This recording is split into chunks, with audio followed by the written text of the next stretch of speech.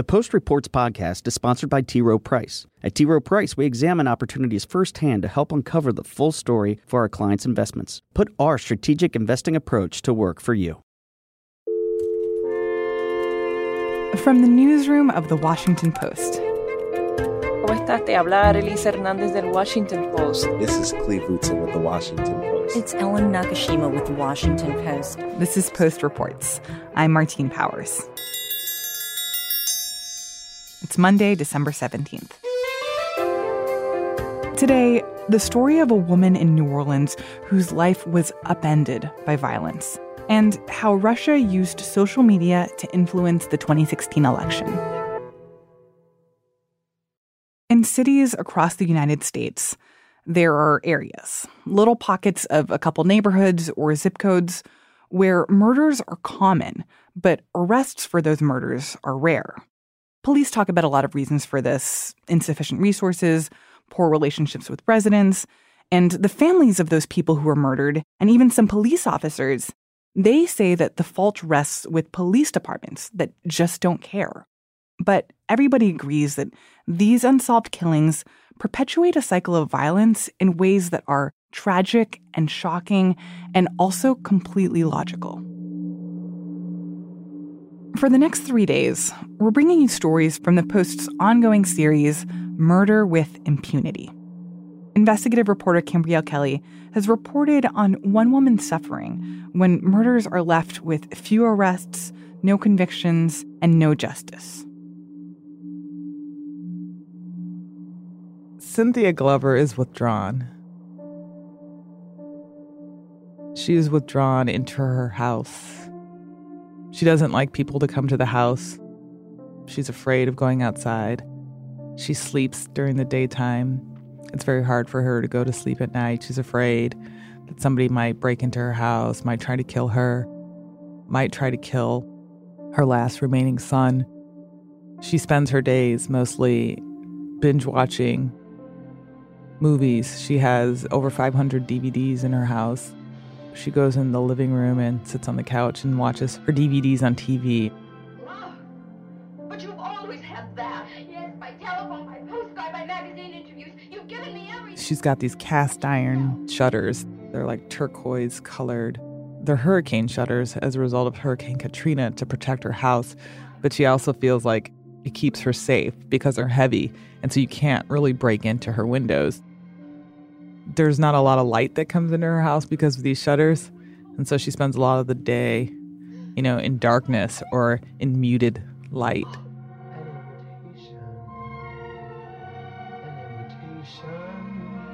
It's almost like this cocoon she believes can protect her from the outside world, but it also traps her.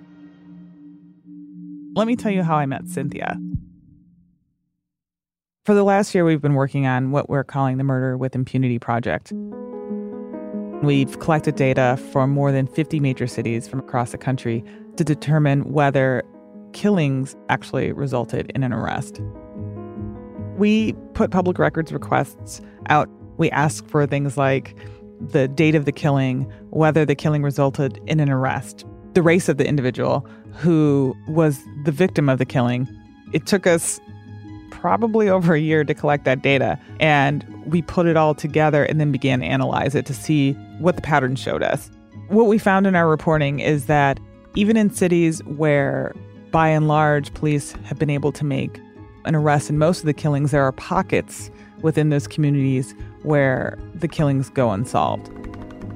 In some of these areas, if you commit a killing, your chances of being arrested are less than half. I mean, we're talking like 50-50.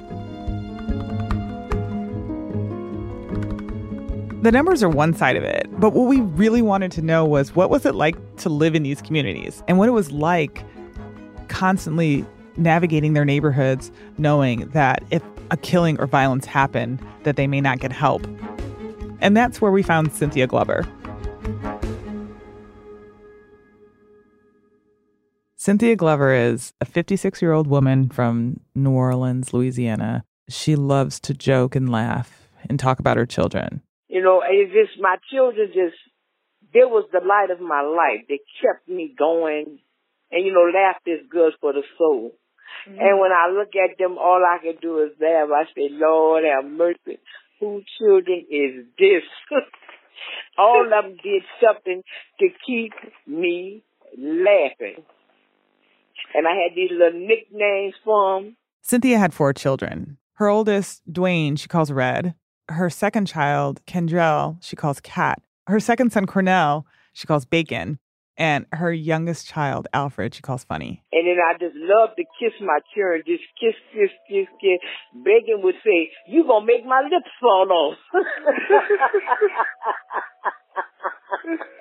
And my husband said, you treat these children like these children is glass, like they're gonna break.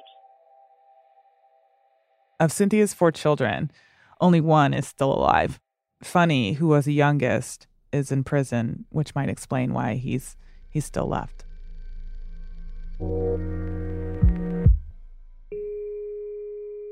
When you look at the arrest rates for killings in New Orleans, it's not that good. Only 1 in 3 killings actually results in an arrest. But Cynthia's neighborhood's even worse than the city's average. Since 2010, there have been 23 killings in the neighborhood that she lives in, and of those killings, only 2 resulted in charges. I met Cynthia after we launched the series. We had actually put a question out to readers asking what their experience had been with the police, and she was one of the people that responded to us.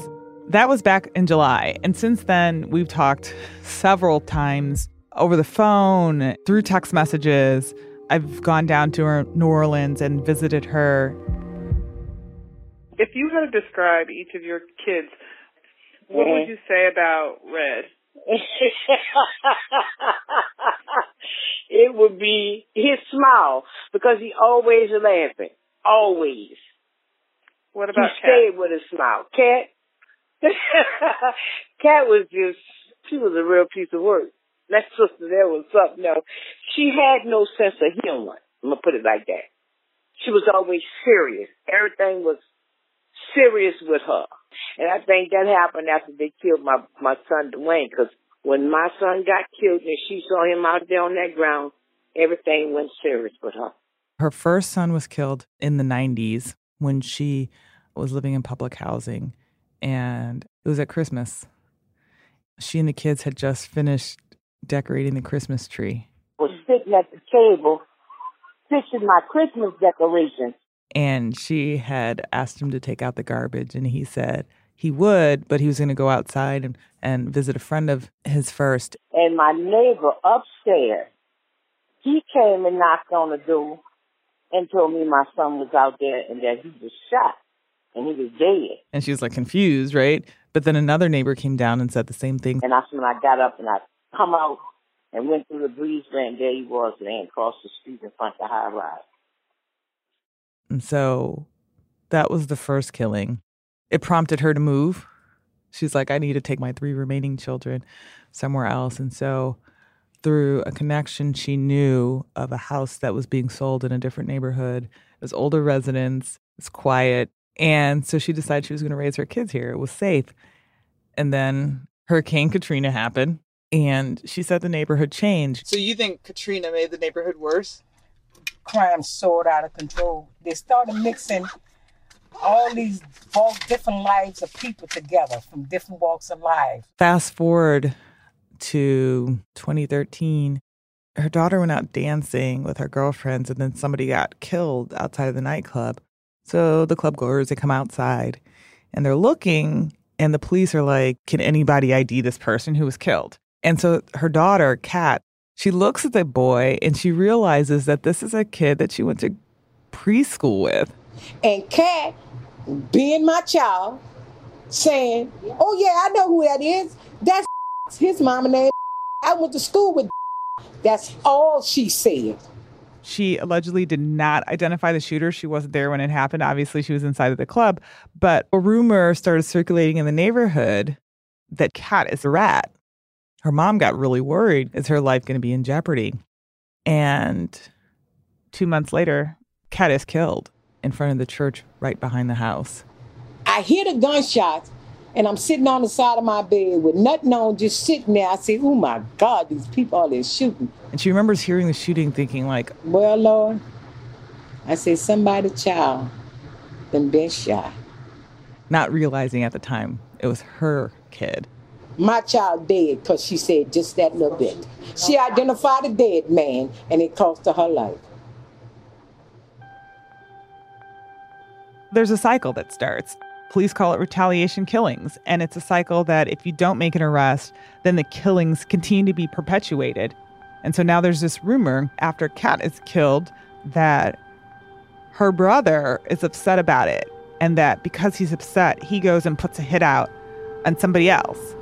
You know, ever since Kat had got killed, I always had this sixth sense in me saying, I don't care if one of them go out that door, you go out that door behind them. And then just a year later, her second son is killed. And all you heard was, pow, pow. Right in front of the house. Bacon's killing was the only one that resulted in an arrest. And that was because as he lay dying in the middle of the street, he is yelling out the name of the person who he said killed him to several people who are witnessing it. You know, police told me, and this is not just unique to New Orleans, but they have a hard time getting witnesses. I mean, Cynthia and her family even believed just the perception of being a rat had consequences for her family. And if they can't get somebody to come and be a witness, the case can't go to court. It can't go to trial.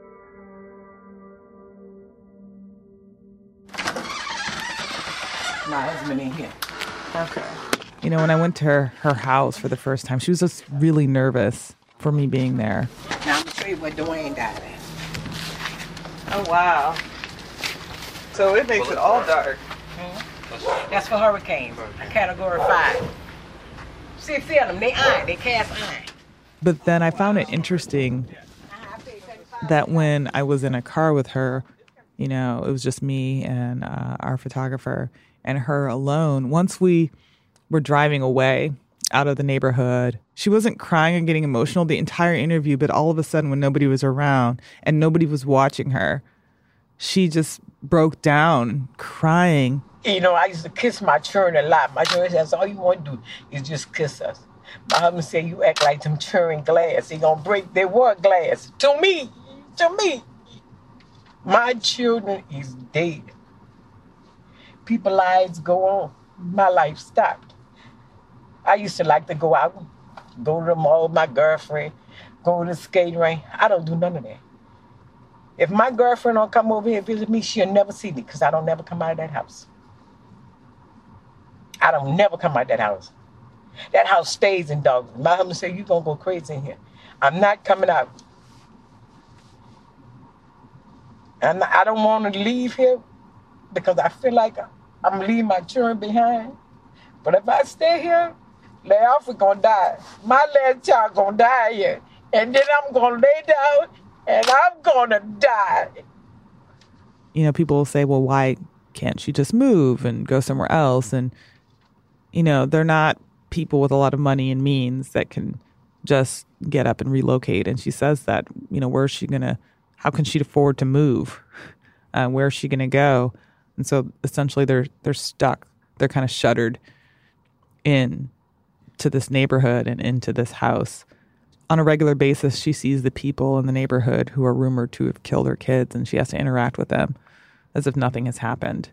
But how do you continue to live in this neighborhood? And she's interacting with people and seeing them on a regular basis, people who she believes had something to do with her kids' murders. No arrest. 20 years, and nobody's in jail for killing my child. 20 years I lived with 20 years of my baby being dead. My daughter been dead 5 years. Ain't nobody in jail for killing her. Nobody in jail. These people murdered my baby. They murdered my baby. And nobody did nothing. Nothing. Cynthia's story is a story of one person living in one zone in one city. but it reflects what's happening in all of the cities that we looked at across the country, where you have somebody that was murdered and where there was no justice. And you can find a story like Cynthia in every one of those cities. The system is broken. You got countless of mothers like me who have lost their children and nobody have done nothing. They ain't did nothing. They give you a candlelight visual. They let go some butterflies and some balloons and feed you some cake. But at the end of the day, that don't change the fact your child ain't never coming back here. You don't come back from death. You don't come back from that. You know how hard that was for me to dig that hole and put my children in the dough.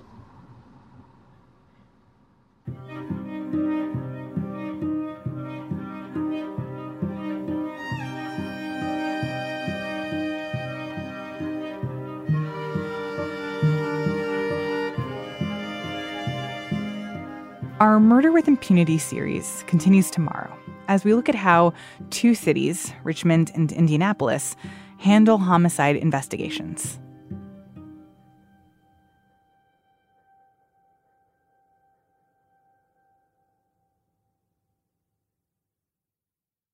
Craig Timberg sometimes describes his beat at the Post as technology behaving badly. Though to be fair, it's not the technology that's behaving badly. It's the people behaving badly with technology. And Craig's been focusing on how exactly Russia used social media to influence the 2016 election. We all first got a peek behind the curtain last February when Special Counsel Robert Mueller indicted 13 Russians who worked at the Internet Research Agency. But that was more about like who ran payroll and what the departments were. And then over the weekend, Craig and his colleague Tony Romm got their hands on an unpublished Senate report about the so-called Russian troll farms that made things way more clear. It was immediately the most sweeping, comprehensive, detailed report that I had seen. It really kind of reverse engineers what the Russians were doing during the disinformation campaign. The report, one of two prepared for the Senate Intelligence Committee, was based on data provided by social media companies and then analyzed by 5 outside research groups. And one of the most interesting takeaways was this. The data showed that Russians specifically targeted Black Americans, trying to convince them to not vote for Hillary Clinton. In fact, African Americans were targeted with more Facebook ads than any other group, including conservatives. We didn't know that until this report became public.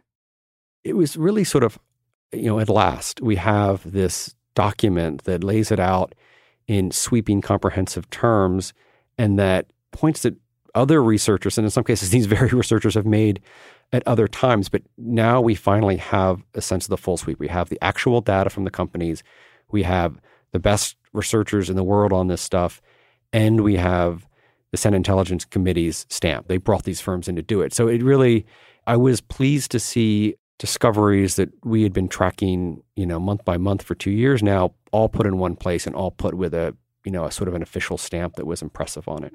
And so what did these outside companies kind of conclude about the role that Russia played in the lead up to the election? They argue that this was all about electing Donald Trump. And while that seems a little obvious at this point, 2 years on, it has been a point that's been contested, particularly on the Republican side. And these researchers say that the Russian campaign was about activating conservatives and suppressing the votes of liberals and particularly African Americans. And so, obviously they don't, it's like they had microphones in the Russian offices as this was going on. But their analysis of the data is very clear, and it's frankly pretty hard to argue with that conclusion at this point. There's also a lot of new insight into how this worked across different platforms. We tend to think about Twitter and Facebook, but YouTube ended up being hugely important, more than 1,000 videos that the Russians posted on YouTube. What kinds of videos? Voter suppression videos, among others. A lot of the effort was put in keeping African Americans from voting, saying things like, Hillary Clinton is just as bad as Donald Trump. What we need to do to show our power is to not vote, to boycott. Or there were messages like, you can vote by text, which of course isn't true. So that's like a classic disinformation move to keep people from showing up at the polls. And were there any definitive conclusions about whether this huge scope of disinformation and these YouTube videos and posts that were all created by these Russian trolls, whether that actually had an impact on the outcome of the election in 2016? So that's not a question they try to answer, but it's also not a question that you can answer in a scientific way. These are scientists. They're not political commentators. They're not talking heads. So there's no way that they or we could answer that question, because in order to answer that question, you have to run the election again, in some sort of parallel universe where this one factor was taken out. All I can say definitively is that it was a very close election, and it's now clearer than ever that the Russians certainly tried very hard and in very sophisticated ways to affect the outcome. Whether they did, nobody knows. Even the Russians don't know that one. Is there an expectation that something will change because of this report? I think it's fair to say that, the technical sophistication and focus from the U.S. government is higher than it was during the 2016 election. But, there's been no legislation on this that's mattered. There's been no big public kind of White House-led effort on this. And so will the Senate Intelligence Committee be more aggressive about that as we head into the new Congress? Maybe. But, this Congress has not been able to do a whole lot for a while now. So I'm not super optimistic. What is your sense of whether Americans are still vulnerable now to this kind of disinformation? In a way, the best thing that's happened since we started covering this story 2 years ago is that some people kind of get it, right? There's a somewhat higher level of skepticism about stuff that just rolls through your social media feed. And the people who study this for a living talk about the sort of inoculation effect of news coverage and research reports. And that's a good thing. And the social media companies are way more tuned into this, and they've taken a beating, and they've put real resources behind combating this, which they deserve some praise for. When you say combating this, is that like, can they identify now who is in Russia and making up stories about things that are not true in the U.S.? Well, there's a lot of people who argue that they could have done that in 2016 as well. A lot of the Facebook ads were paid for in rubles, which might have tipped somebody off. And then there were IP addresses signed in from St. Petersburg, which was the home of the world's best known Russian troll factory. So there's a lot of people who think the social media companies could have done way better in targeting this in 2016. But the reality is that they are doing better with technical means. They took down quite a few phony accounts that the Russians and the Iranians put up ahead of the congressional midterm. So they deserve some praise for that. But to kind of come back to your question, as long as we use social media, we're vulnerable to being manipulated over social media, right? These tools are just massively powerful, and certainly more powerful, I think, than the people who created them really understood, or that any of us understood when we started using Facebook, YouTube, Twitter, you name it, right? People just get a huge amount of the news information from these places. It gets shared by people they know and like and feel affinities with. And so the idea that you can slip something that's disinformation into that news and information ecosystem, it didn't take a genius to figure it out, but there's no reason to think that it's going to stop ever. On Monday, the NAACP said it was returning a recent donation from Facebook and is calling for a 1-week boycott of Facebook and Instagram, which they say, quote, will signify to Facebook that the data and privacy of its users of color matter more than its corporate interests.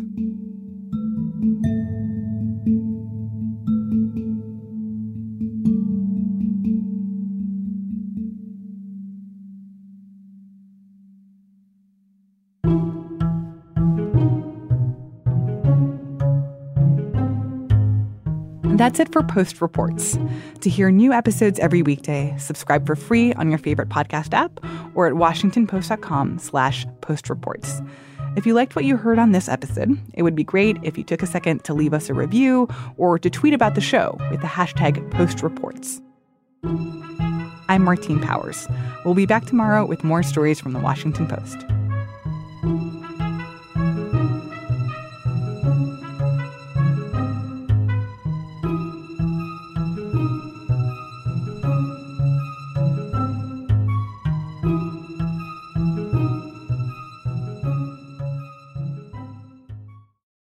The Post Reports podcast is sponsored by T. Rowe Price. At T. Rowe Price, we examine opportunities firsthand to help uncover the full story for our clients' investments. Put our strategic investing approach to work for you. Hey, this is Christina Quinn. I'm the host of Try This, the Washington Post's new series of audio courses. The idea behind Try This is to become better functioning humans without having to comb the internet for countless hours. In our first course, we learned how to sleep better. Now, we're going to learn how to make our friendships stronger. I'll offer expert tips that are doable, and I'll keep it short. So let's do this. Class is in session. Find Try This from the Washington Post wherever you listen.